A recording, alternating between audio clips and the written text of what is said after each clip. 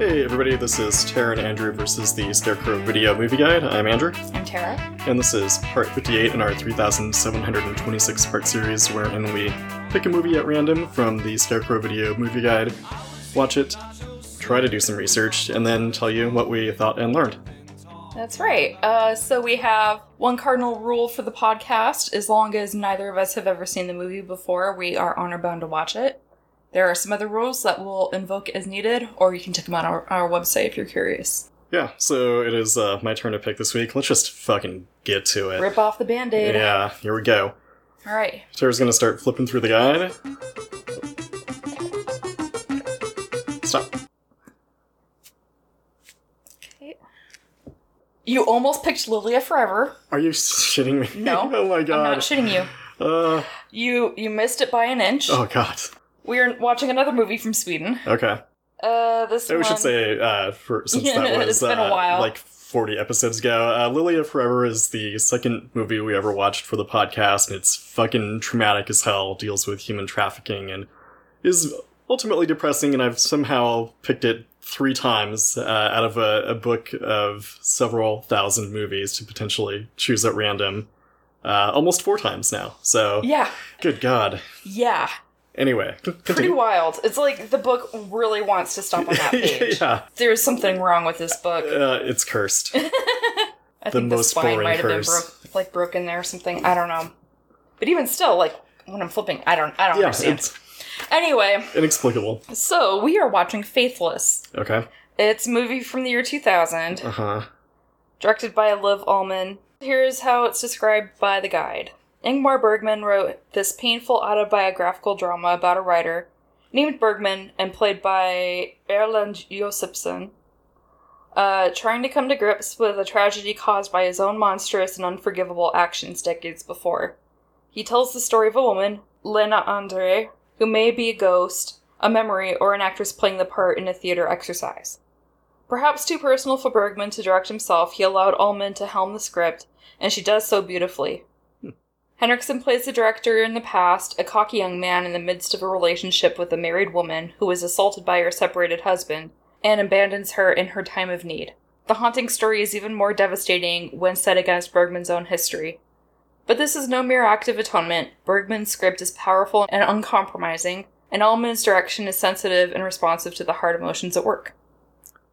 Well, that sounds promising. Yeah, it does. It reminds me of that Podorowski movie that we saw at SIFF. I forget what it's... Endless Poetry? Yes. A little bit. It reminds me of that, because that was kind of autobiographical and... Mm-hmm. One of the big differences, of course, being that Bergman just wrote the script. Okay. And then otherwise has been hands-off with it, I take it. You know, he put it in the hands of another director. He's not in it. Yeah. For those of you who aren't at all familiar with Endless Poetry, which I wouldn't be surprised if a lot of people aren't, it was really good. It was very good. It was really good. And what's wild about it, just like, not to go too far off on a tangent, but just the way that he wrote a movie about his life, he's in it, and then he's got 2 of his sons playing himself as a young man and his father, and it's just like so fucking wild. Yeah, it's a pretty great movie. Yeah.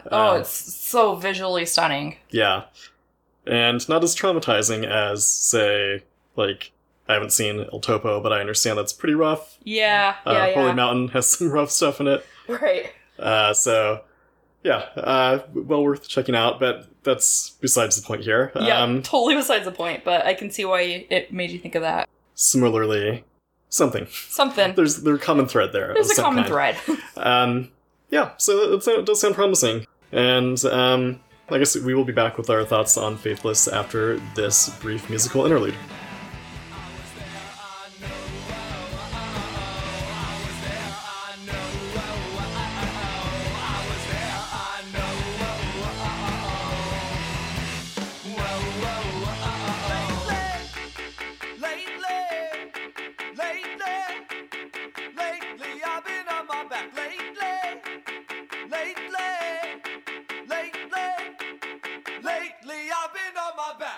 And we're back. Back at it. Back at it. Back at it. So, Hoo boy. Hoo boy. Hoo boy. First of all, this movie is nothing like Endless Poetry. No. nothing at all like Endless Poetry. That movie had a sense of, I guess, kind of wonder and fun to it. Yes. There's not really any wonder. Maybe we should just get into our rating right now. Sure. So, got a 5-point scale, ranging from don't watch, maybe don't watch, maybe watch, and then at the top of the scale, don't not watch. Have you settled on a rating? Yeah, I think so. Okay. I also think I know. So on the count of 3, we shall reveal our ratings. 1, 2, 3. Maybe watch. But like usual, we're usually on the same page or close to it. We're pretty close, yeah. Yeah, so it's kind of similar to Meituan in some respect, because it's a good movie that I Never, do not want to watch again. Yeah. Oh my god. I think the reason why I gave Meituan like a rating, right, and I think the reason I rated this higher is because it's just more relatable, I guess. Sure. It's more identifiable. Yeah. And there's definitely some of the acting in it is just like so affecting. Yeah. And it's very gripping, but yeah, it's 2 hours and 40 minutes long, and I do not want to watch it again necessarily because it is fucking emotionally brutal. Yes. I mean, not to the extent of Lilia Forever. Right. You know. Right. But, it's not... I don't know. That's like 2 for 2 for us Swedish films being pretty emotionally difficult. Yeah. In terms of what we've seen for this podcast. So, I don't know. It's dark. Just dealing with the dark sides Sweden. of life, I guess. Yeah. Like, Sweden, let yourself have a little fun. You can let up sometimes. No, apparently it's all just misery and infidelity and tortured relationships. Human trafficking. Yeah. Oof. Anyways, yes.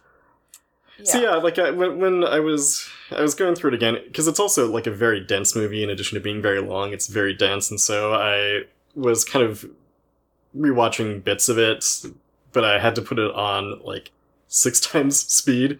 Not just because it was a long movie, but also because I'm like, I can't watch this in real time again, because Right. it's just difficult, painful to watch at points.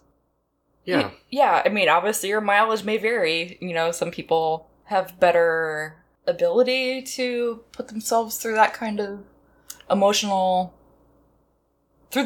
ringer, but... It's kind of a subtle kind of brutality, I would say. It's not like beating you over the head with it for a good portion of the movie. It's not, at least.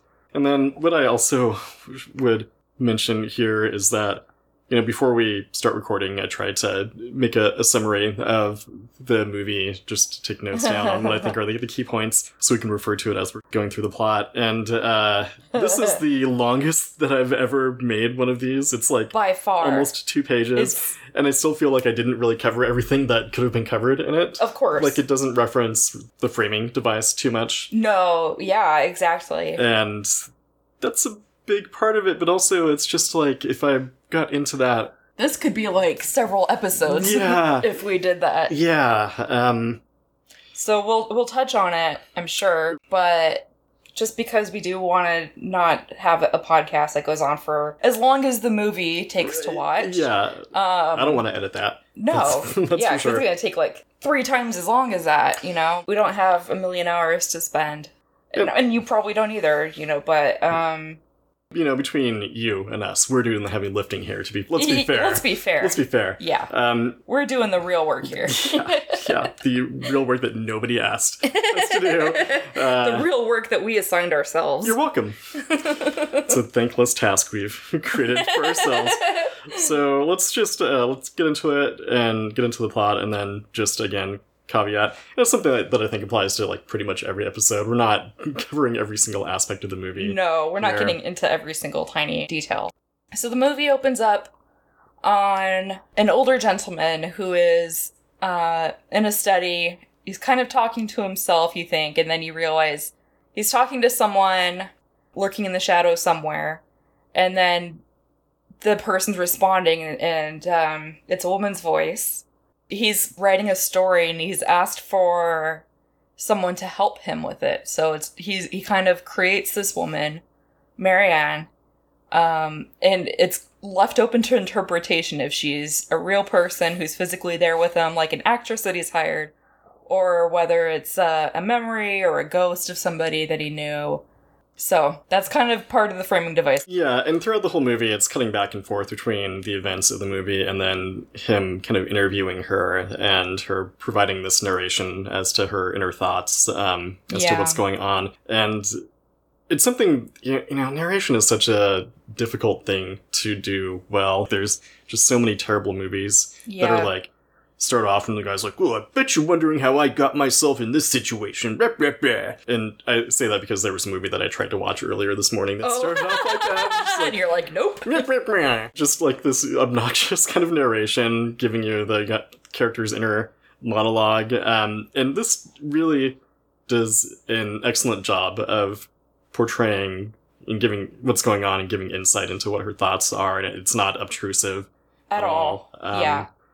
So it's really commendable because that is something that could very easily go awry, and it is consistently well done throughout the movie. Well, and it just, like, in this case particular, it adds so many layers to the movie. Yeah. You can really sit there and have some real debates with people about what's going on here, because Ingmar Bergman wrote the movie.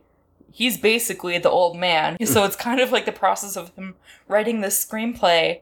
And, you know, like, the woman who's fleshing out the story for him, he's writing her words too. Yeah. And so he's asking her to give depth to the story and, like, her perspective and what she was experiencing as the events of the story took place, and also, you know, looking back on it now.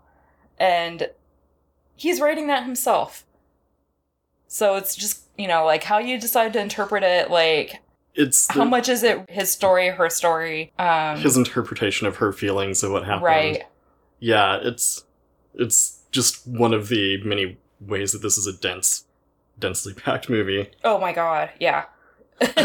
and again, we're talking like this is like a minute movie or something. Yeah, like, this is like first couple minutes that I'm talking about here, right. And just so yeah, there's a lot you could pick apart with this movie if you're that sort of person.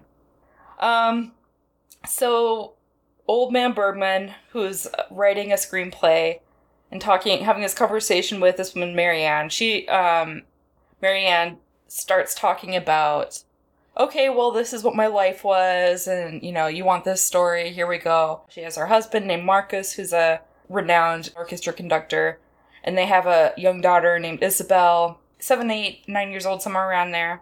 And then they have a really close family friend named David. They're basically just like a family with one good friend that comes over and has dinner with them often. So David is a director, so he directs plays and movies and whatnot. And Marianne's an actress. So everything's great. They're all, you know, having their lovely lives and being friends and being creative. Until one day, Marianne meets up with David and invites him back to her house for dinner. Marcus is away somewhere, conducting or whatever. And so it's just Marianne and David having dinner, and I think her daughter is probably there. Mm-hmm. And then eventually it's like late in the night and they're sitting around, you know, drinking wine, and David gets a little morose and just like in the middle of nowhere, he turns to Marianne and is like, "Would you sleep with me?" and she's like, "Wait, what? No, no, no." And she's like, "Just no. we're like brother and sister." And he's like, "Oh, okay, blah blah blah." And then they go off in the night, and he's pretty shit faced. And Marianne decides, okay, well, you have to stay the night. Well, he kind of says it. Well, then I'll just like lay here, or I'll make up a bed for myself or something. Yeah. He's like, oh yeah, I'll just make up a bed on the couch here or something. And Marianne decides, maybe against better judgment, well, it's not gonna hurt to have him sleep in the bed next to me. I'm making it clear that I have no sexual intentions towards you, and you know, these are the boundaries of our relationship. So, okay, we will sleep in the same bed next to each other, but as brother and sister, and we can hold hands, and that's it. Weird decision. I would say maybe not. A very weird decision. Not the call I would have made if I were in her situation. No. If you had just been like, let's do it. Like, Yeah, and you've both been drinking. Yeah. Like, not to say that... Not to blame her for this. No, not at all. Not at all. But it's just, you know, maybe you're having a lapse of judgment and you don't know what this other person could do. And nothing happens. In inebriety. Yeah. Spoiler alert, nothing happens. They don't sleep with each other. But at one point in the night, Marianne kind of wakes up and she looks at him as he's sleeping. And for some reason, she has this realization, watching him sleep there, that, you know what, actually, I do want to bone down. Yeah, well... It's like, well, she says, the way she says it is like, she'd never really seen him and like who he is as a person until he's asleep and like unguarded. Yeah, and then she also, I think, says something about how it's like the only time she ever sees him like that too, just in that one moment is the... Just like that one brief moment. Yeah. But because of that, all this shit that's about to happen goes down. Yeah, and so that night goes, you know, fairly uneventfully. They hold hands and that's it. And then at some point later, these thoughts are kind of percolating in Marianne's head, and she decides that she does want to have an affair with David, and so she meets up with him. I think it might be something related to the play that he's working on. Yeah, I think they work in like the same building probably, because she's an actress and he's directing, and so I think that it's probably like she's at that theater rehearsing. It's my guess. Yeah, that would make sense. And so I don't even know what they're talking about, but she just kisses him kind of out of the blue, and he's receptive to it, but he's also taken aback, and he kind of almost immediately goes into this spiel about how his life is misery and how he brings misery down upon everything around him, just like he's a hurricane of misery engulfing everything around him. How his life is a failure, and just he carries failure around with him, and how he's rotten and his life is a wreck, and just all of this like woe is me stuff. He's like, oh, I'd commit suicide, but I just don't have it in me to do that. And this somehow ingratiates him to her further. Like, I don't know. Yeah, she finds it really charming. Yeah. In a way. Like, what? Maybe just like This should be huge red flags. The vulnerability that he's, you know, showing is maybe what appeals to her. It's not really clear, but yeah, it's like, man, if somebody was like, oh yeah, I'm horrible and my life just has horribleness surrounding it and misery and was like, but not... I can understand empathizing, maybe offering help to some degree or something, maybe, to be like, you know what? I really want to get entangled with you. Yeah, romantically, you know what? This is what I'm looking for right now. Like, her decision-making kind of throughout the movie is questionable. Not great, yeah. It's hard. I say maybe that's part of one reason why I didn't rate it higher too, is like, you know, even though it said, I don't really understand why Marianne would have decided to make this... Be with him at all? Yeah. Yeah, no, it's totally, like, I did not see any appeal there. What would have drawn her towards him, aside from him planting this idea in her head? Yeah. And it's a mystery as to why she decides that this is what she wants to go for. But she does go for it, regardless of her reasoning, and, you know, she's trying to convince him, despite him talking about how awful he is. She's like, oh, this'll be great, and, you know, I'm going off to Paris, and you should make up an excuse as to why you have to be in Paris too, and then we can be together for these 3 weeks. And it won't be a problem. It won't be suspicious to Marcus, because, you know, I'm his wife and you're his friend, and we're just meeting up, and it's a happy coincidence. And, but yeah, so she throws this idea out there, and David agrees to do it, and then at some point he's over at their house having dinner. She just casually mentions it, and it's like, oh, hooray! I don't know what that clap was. But it Plan seems... accepted. Yeah, Marcus seems to be unsuspecting, none the wiser. He's just happy that they're going to be able to hang out together when they're both in Paris. Well, Marianne makes this big deal about, like, Marcus, you should come with. That would be great.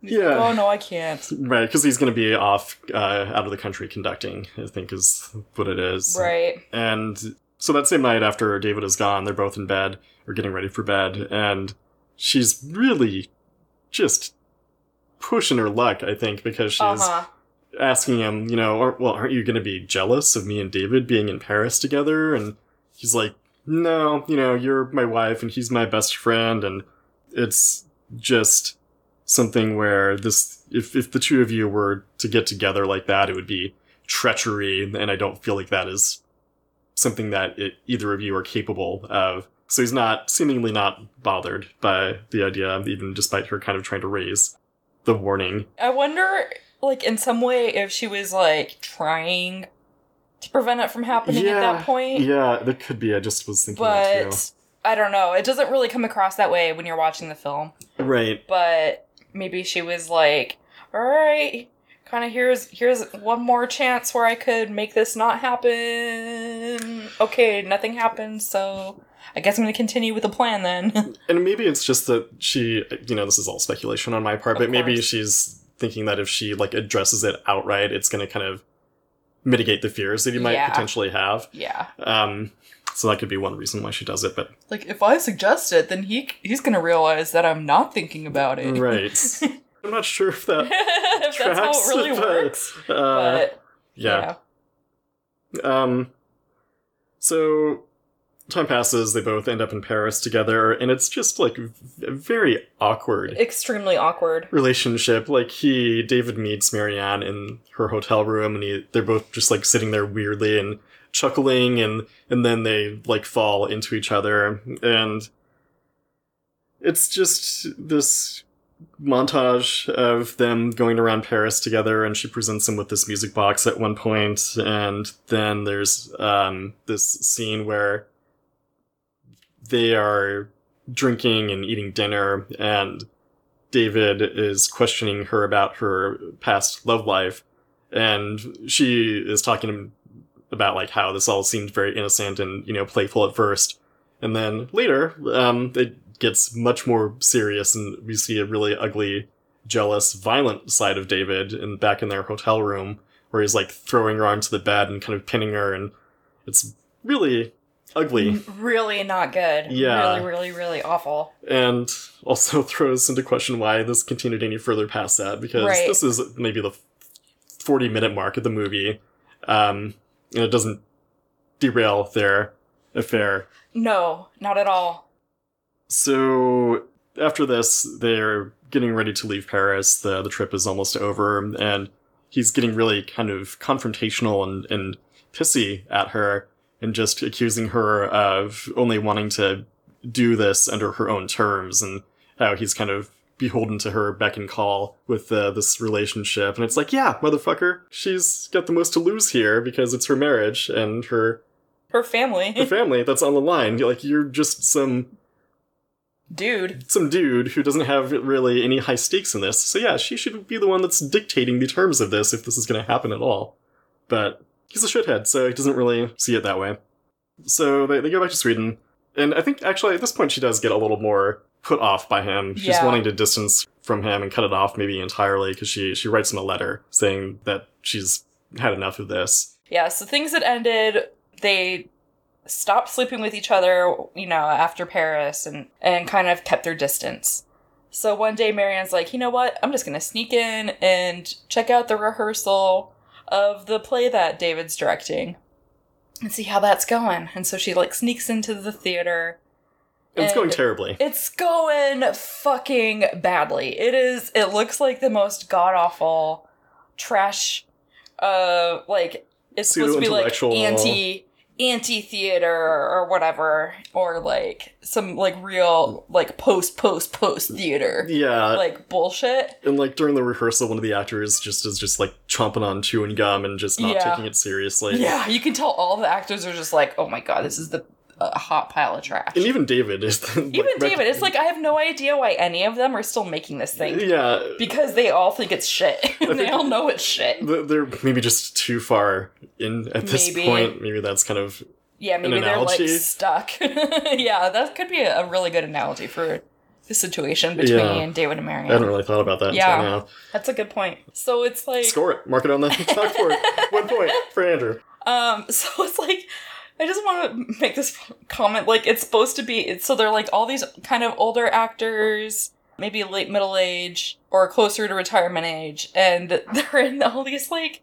almost futuristic, but also, like, ancient robes that are, like, white and silver and metallic. And, right. There's this, like, staircase to nowhere. And otherwise this set is just, like, sparse. Yeah. It looks so bad. It looks very bad. So, it's like the one moment of levity in the movie. This is the only moment of levity, probably. David blows up at this actor who's chewing gum, like, take this seriously, you piece of shit, blah, blah, blah. And then they were like, okay, well, rehearsal over. So Marianne later is like, oh, that sucks. I should talk to David. So she goes and, like, waits for him at his office in the theater. And it's, like, forever before he shows up. And then she's like, you know what? Let's meet at your apartment tonight. And they fall into having an affair again. So I think she just feels so sorry for him that she's like, you know what? Okay, here's a pity fuck. But then, like, that just opens another can of worms where they just continue sleeping with each other. And so one day, they're in bed, and there's a knock at the door, and it turns out it's Marcus. He's shown up. And he slides, like, a note under the door, too, and it's, I've got a key, I'm gonna let myself in if you don't open up within the next 10 minutes. Yeah, because they're, like, not gonna open the door. So Marcus gets let in. David's naked, and Marianne's kind of covered in a sheet, sort of thing, and they're both kind of, like, giggling nervously about getting caught or something. Well, yeah, I guess I have that reaction sometimes when it's really inappropriate, and it's just the only thing that happens, like, I physically will start giggling. Yeah. Even though that's not how I feel. Right. So I can kind of understand where it's, like, there's so much pressure and your body just, like, yeah. You know? So they're kind of nervously giggling, and Marcus explains that he knew something was up even before Paris. He claims that, one of Marianne's coworkers gave him the tip that, like, something was up, and Marcus was like, well, I'll let it happen because it's my best friend, my wife, whatever. They go do this thing, and then it'll be fine. We'll be back to normal. He's saying, like, then you guys started up again, and at that point I realized it was hopeless. And, Marianne, we're getting divorced. I'm gonna make this painful. And when she's talking to Bergman about this, she talks about how, as she was driving home, she feels this poison spreading throughout her body. And, yeah, so this is about the halfway point of the movie, and... Yeah. Strap yourselves in. Buckle up for fucking... Misery City. Misery from here on out. Yeah. So, Marianne and Marcus obviously are on the outs, and so we have a scene where Marianne is trying to explain the situation to Isabel. Hey, so mommy and daddy getting divorced, and you're gonna have to live with grandma for a bit, because I can't live here, I've gotta go somewhere else. So, yeah, sorry about that. And it's just, like, this really fucking heartbreaking scene with her little girl's just like, okay. And then she walks to her bedroom, and you see her back to her mom, like, her tiny frame, and then the scene after it breaks back to old Bergman talking with Marianne, and she's just breaking down. Yeah, and it is rough. Just, sorry kid, you can't stay with us, there's not enough room at David's he doesn't place. have room for you physically. Because, obviously... Isabel knows David, and they have, like, this great relationship, and so she's like, well, why can't I live with the three of you? Yeah. If you're gonna be living with David. And it's like, well, there's just not room for you there. Look, what, you can't sleep on the couch or something? Yeah, like, are you fucking kidding me? You could make it work if you really... Yeah. Oh my god, you're fucking abandoning your child now. I don't understand why she'd make that decision, too. It's just, like, so rough. Yeah. So, Marcus is out of the country again, conducting, and so Marianne's kind of trying to figure out the situation. She goes to meet with a lawyer. Turns out this lawyer's representing Marcus, and the lawyer tells Marianne that Marcus has decided he's going to completely give up his career so he can take care of Isabel and have full custody. And the lawyer's like, this just shows how serious it is, because he's got this fucking amazing career and he's willing to give it all up. He's dedicated to making this hurt for her. So but basically that's kind of what it is. Yeah. It's not necessarily that he wants to take care of Isabel fully. Right. I mean, that might be kind of part of it, but it's really he's trying to fuck Marianne over and be like, you know what? I'm taking her daughter and you will not get to have her. Yeah. Because you fucked up. So, Marianne kind of realizes what's up and she's like, okay, I have to find my own lawyer. So, Social Services is doing an interview with David and Marianne to try and find out how fit they are to take care of Isabel. And it goes poorly from almost the beginning. David, you just are like, are you trying to make this bad? Like, yeah. Are you purposely trying to fuck this up for Marianne? Because the way he reacts to the questions is awful. This social services person brings up the fact that David's had 2 children that he has completely abandoned, so he's not paying child support. And in fact, not only is he not paying any child support to his kids or having any relationship with his 2 kids, he's also extremely in debt. And somehow Marianne is just like, okay, right there. That would be like, okay, nope. I think relationship over, because he also just like blows up at the social services person. So not only is he admitting like, yeah, obviously I've completely given up my relationship with my other children, he's also showing that he's got this anger issue. Yeah. And the social services worker she's doing her job, she's doing the due diligence, and so it's, yeah. You understand why she's asking these really personal, tough questions. And, like, there's a point at which she's talking about how Isabel seems to really not be doing too good now. She's performing poorly at school and not sleeping and all these things that, like, understandably, her life has been thrown into disarray. Yeah, so the social services meeting goes poorly, and then they are meeting up, Marianne and David are meeting up with this lawyer friend of hers, and it doesn't seem, the lawyer is painting a pretty... grim. Well, no, it's not even that grim. I mean, she's trying to put a positive spin on it. Things are bad, but she's not, saying that it's totally hopeless. But she notices that Marianne is pregnant.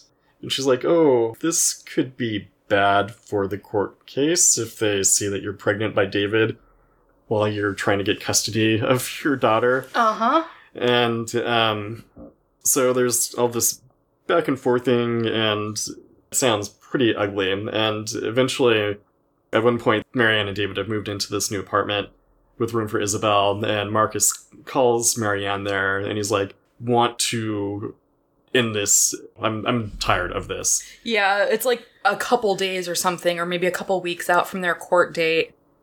And so you know that it's just going to end poorly with the court, and so it's kind of a huge surprise that he would call her. Yeah, he's very likely to win, and so he's like, well, you know what, I think if you come and meet with me, we can work this out. I think I've figured out a way for us to work this out without having to have this get any uglier than it already has with the lawyers.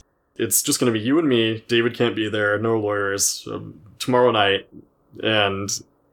So Marianne agrees to do this, and David is pissed. He's like, you don't know what he's gonna do, this is not a good situation. He's basically trying to say, this could be dangerous. Think about what he might do to you. And Marianne's like, well, I've been married to him all these years. I know he's not capable of doing anything. Yeah, and she's kind of talking about how they've humiliated him by what they've done, and so she feels like she owes this to him, maybe? Yeah. Watching this, you're like, this really seems like a bad idea. I can understand why she would agree to do it, hoping to get, like, a easy out to all this, but, or just, like, any possibility of seeing her daughter, because she obviously is really cut up over the idea of not having a relationship with Isabel and not having any custody. She definitely made some decisions that impacted that. Despite David's protesting, she's like, I'm going to do this. So she goes and meets up with them, and they're driving around, and like he's taking her out to the countryside, and the scene of the two of them driving kind of stops with him stopping out in the countryside in the car with her, and then it cuts to her coming back to the apartment, and she's talking to Bergman, and she's like, yeah, and so his condition for him giving up custody of Isabel was that he wanted to fuck me one last time. I think one thing that would kind of explain somewhat, Marianne mentions at one point to David about how Marcus is so into fucking her. Yeah, that it's better than conducting the rites of spring. Right. You're thinking, okay, well, maybe he just wants a parting fuck. Yeah. Maybe. Yeah. Kind of. It's like you're trying to like clutch at something not horrible. But and then it ends up not being the case. It's like a very vindictive thing, and I don't want to go into all the details because it's pretty fucking gruesome. Oh yeah. She tells the writer Bergman that she slept with him. Yeah. And then it moves back to, like, the past where she shows up at her apartment with David. Yeah, so she's back at the apartment. She goes in, and David comes out of the bedroom and confronts her, and she's kind of trying to be evasive about what happened. She's just like, oh yeah, he just agreed to give up custody. Like, he mentioned something about another woman, and so he's gonna do it. And David doesn't buy it at all, and he's like, well, just let me ask one thing of you. Take off your panties. I want to see if there's a sperm on him. So take off your panties. And this is where she goes into pretty graphic detail about what Marcus did to her. And it's fucked up. It's pretty brutal sounding. And yeah, like I said, she doesn't use the word rape, but it's rape. It's rape.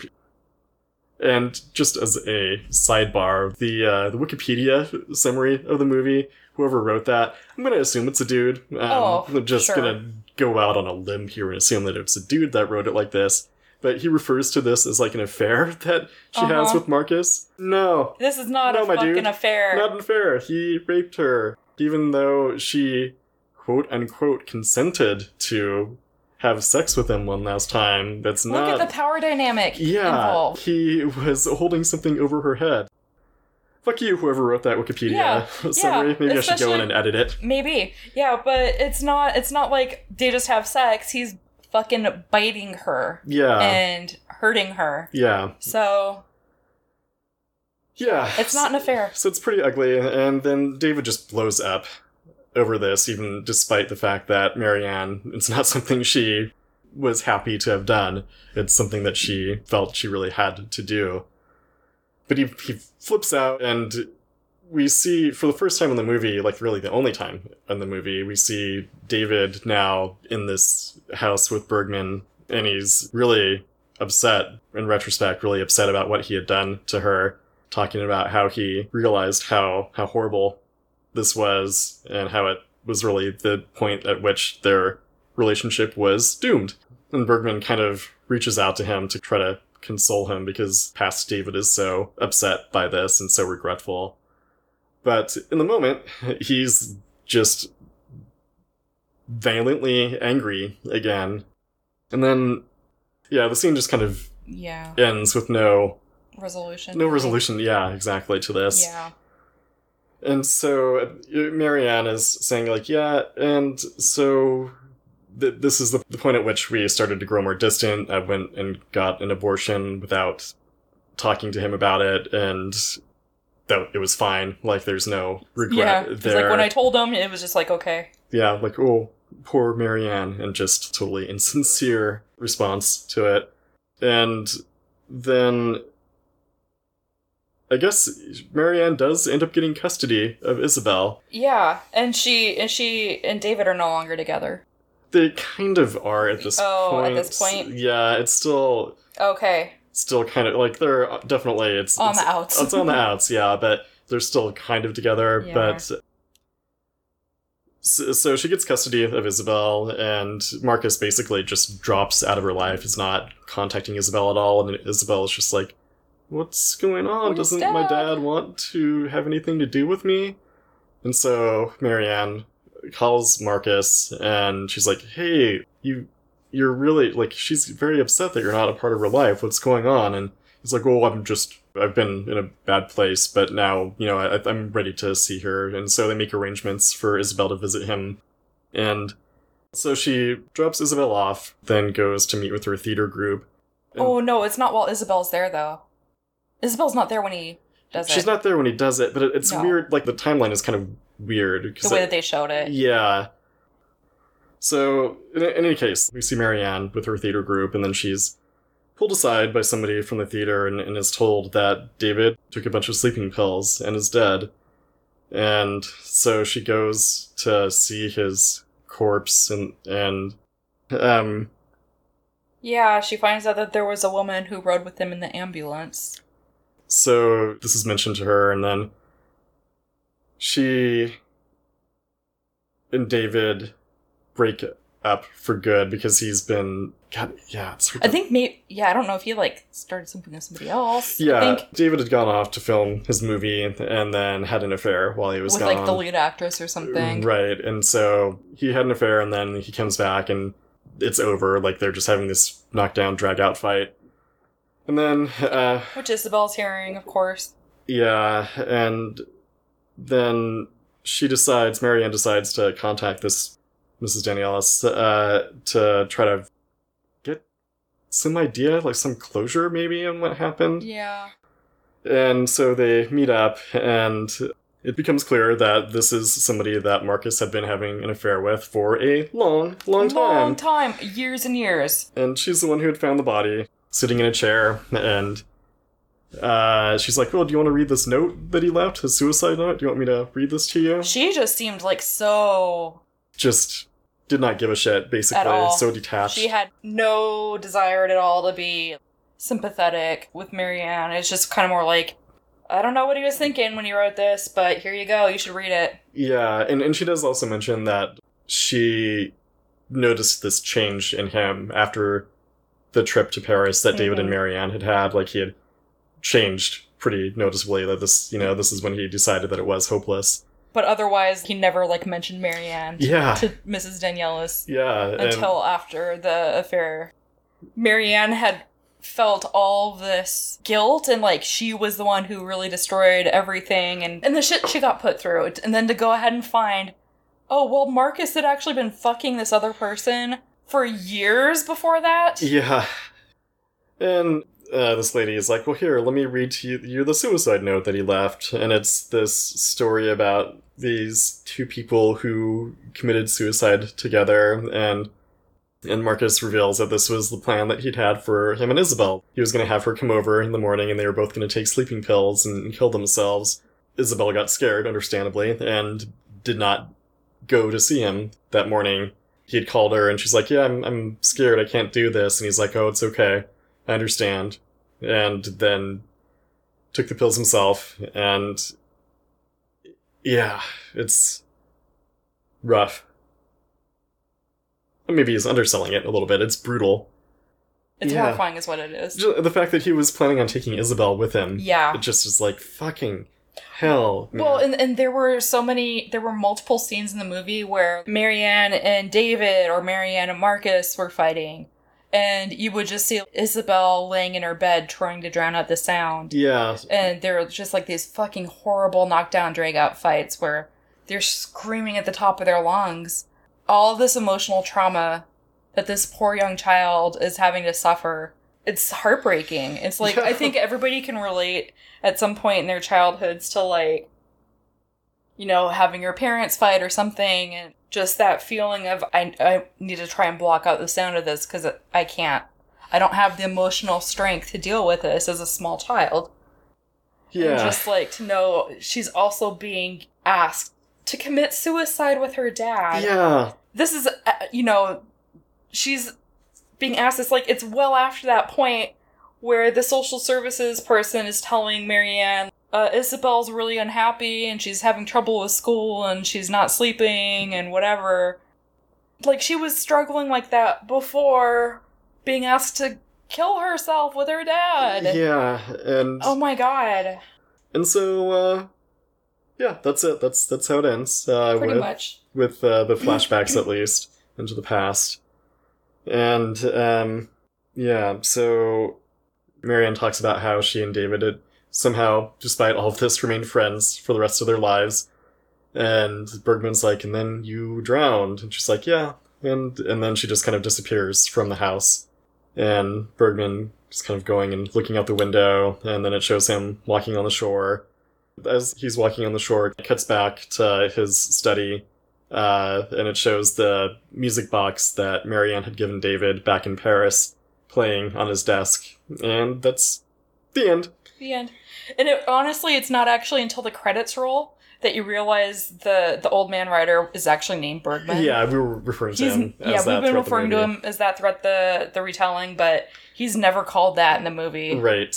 And like the guide had mentioned, this is based loosely on stuff that had happened in Ingmar Bergman's life. And it's not entirely clear like how much of it is true. Hopefully not too much of it, because it's fucking horrible. Yeah, and at least for some amount of it is true. The director of the movie, Liv Ullmann, was an actress who had worked on a number of Ingmar Bergman's films, and they had an affair, and they have a child together.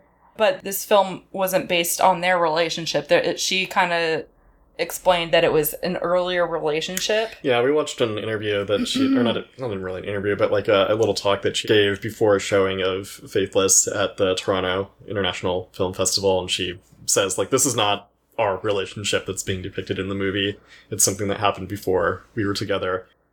And you know, what's interesting about it is, like, Liv talks about being given the script, and, you know, I read a couple other interviews with her, and basically she and Ingmar Bergman didn't really talk about how she was going to direct it. Basically, she was given the script and, like, trusted with it. And so she went and did it how she wanted. But what's kind of interesting about it is, like, you know, to your point of what is and isn't real, you know, I've seen this movie described as a meditation on shame and guilt. You know, the guilt of knowing you did really horrible things to people and how you live with that or don't. You know, like, how do you address that? How do you reconcile it? And so it's really interesting that he would write this movie, you know, and, like, him writing it in the movie, but when he would talk with Liv, he was like, no, this isn't me. And she's like, but you named the character Bergman. Yeah. And he's like, yeah, it's not me. I just couldn't think of a better name. I couldn't think of any other name. Yeah, I'm like, And he's like, but then you also have it's on Fara, which is, like, the island where he lived. And I think it was in his actual house there. Well, yeah, they did actually film it, yeah, in his real study. Yeah. With all of his real shit and, like, on his beach. Yeah. So she's like, you know, it is you, like, the jig is up, we know. Yeah, I mean, it sounded like he was being facetious when he said he couldn't think of... to some degree. And Liv Ullmann, she gives the impression that Bergman was too hard on himself. Like, she's like, the woman who was involved in this affair that he's talking about forgave him. I've forgiven him. But up until he died, he absolutely refused to forgive himself. Yeah, and so that scene in the movie where David and Bergman face each other, Liv put it in the film to be like, hey, Ingmar, you should really forgive yourself. Like, it's her putting it into the film that he forgives himself. Yeah. And she made the point that, you know, he never once said anything about that scene, and so therefore he must have liked it. Yeah. So it's a pretty good. We'll link to the talk that she gave. It's like a preface she gave, like, at a screening. That's feels so true to life, because I think we're, at least I am, I know that you are, to an extent, so inclined to be super hard on ourselves. Like, I'm my own worst critic, for sure, and just am way harsher on myself. And it's something that, like, my therapist and I've talked about. She's like, you would not talk to one of your friends the way that you're talking about yourself here, so you need to cut yourself some slack. But it's just such a hard thing to do, and especially, you know, like we said, it's not entirely clear from what we could find. We did not find a whole lot of extraneous information on the making of the movie, but from what we could find, it's not clear how much of this it holds to what actually happened. But if you even like half of it did, I can see being haunted by that for the rest of your life. And just like thinking about how to me it's just remarkable that you would be this brutally honest about it, and like David does not come across well in the movie at all. And so just like knowing that Bergman, when he wrote it, he did not try to make any excuses or anything. He just basically is like, you know what? Here, I'm going to just lay out how ugly I was, like how awful my behavior was, without softening it at all or skirting away from anything. Or, you know, maybe he probably did go make it worse than it was because of his guilt and just, you know. Yeah, it really, you know, he doesn't give himself any outs. Like David, he doesn't give David any outs in this. Yeah. I can see how that in some ways could maybe be a little bit of a relief. Like, okay, look here, I was a shit. And just like proclaiming that to everybody, like, look, I've been a real shithead and done some horrible things. Yeah. You know, like there could be some measure of relief, even if you can't give yourself forgiveness. Like, yeah, kind of like an exorcism almost of this. And given that he wrote this, you know, it was made when he was like 80, I can see like him feeling like he needed to get this out of himself somehow in some way. But it's just like, it's such a fascinating thing, like for him to have written this movie and written it from Marianne's perspective and just trying to transpose that upon like how he dealt with this thing that happened in his real life. It's just really kind of fascinating. Yeah. There are so many aspects of this that you could really dissect. Like, there's so much in this. This is such a dense movie. You know, just even like talking about the structure of it, let alone getting into, you know, what is and isn't true, what was his intention with writing this, and then like the whole idea of giving it to a woman to direct who you actually did have an affair with. Well, not just an affair. They were together for like 3 years. Yeah, they were together. Yeah, exactly. I mean, it started off as an affair. Yeah. But, yeah, they had a relationship, and then they did stay best friends, obviously, through the end of his life. They had managed to have a really good relationship. Worked together a lot. And, yeah. This was the second film that Leigh Whannell directed. The first one was with another script from Bergman. But just, there's so much, there's so many layers to this. There are so many aspects you can go at it. So in that way, like, if you do have the fortitude to want to sit through this, you know, and like you're fascinated, there's a lot there you can get out of it. But whew. I'm gonna bump this up to a don't not watch, I think. Don't not watch? Yeah. Like, even though I don't want to watch it again ever, right. I think I agree. I was like really struggling with the 2 ratings. Yeah, I mean it's a very, very good movie. It's just it is really not fun. It's not fun. And I think that is like another reason why it is a don't not watch, because they do such a good job of making it so realistic and like getting down to the heart of what it is to be a human and like messiness of human relationships. And when Leigh was introducing the movie at TIFF, she made a good point about Bergman and his films. Like, we found out, you know, for example, Sex and the City was one of his favorite shows, and he was like really into the Muppets like, and all this. Like, he you know, he's not a snob. He wasn't a snob. No, basically. One of the things that I read talked about how he had a really populist taste. One of his favorite Muppets was Animal, the drummer. just like such an endearing thing. It is. It totally is. And Leigh was saying, but the things he made, he's not coming at it from like either an intellectual perspective or just like comedic. He's like really, everything's from the soul. I think that's why this is so painful. It's unrelenting, and you feel it, and you feel it, I think, in the depths of your being. God, I don't even know how to say it. Yeah, it's hard to articulate. It's hard for me to say articulate also, apparently. But Yeah, so yeah, I'm up in it. Don't not watch. Yeah. And Should we just, like... end it?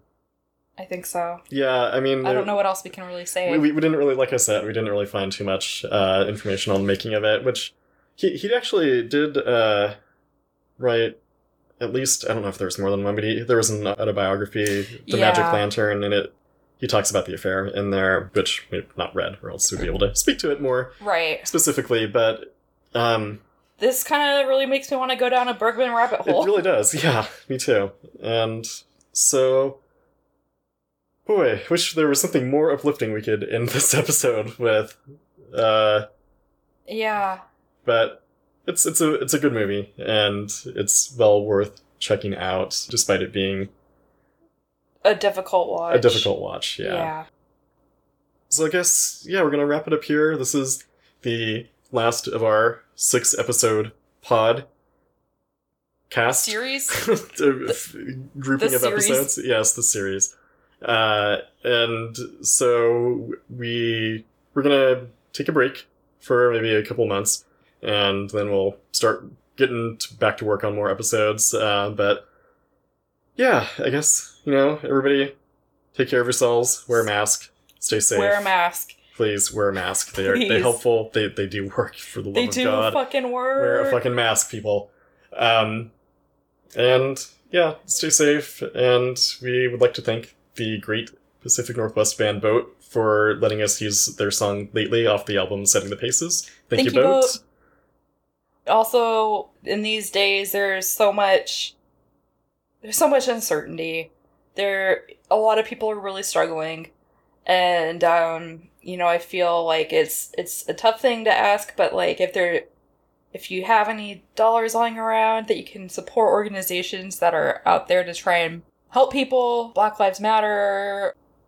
We have a lot of work to do in this country, anti-racist work, and basically we're at a point where we can keep working together to make things better, and just don't lose sight of that. So whatever you feel that you're able to do to support, whether that is donating money or donating time or putting your body out there, or just marching, or just like screaming at racists on Facebook. Whatever you're able to do, please just don't lose faith.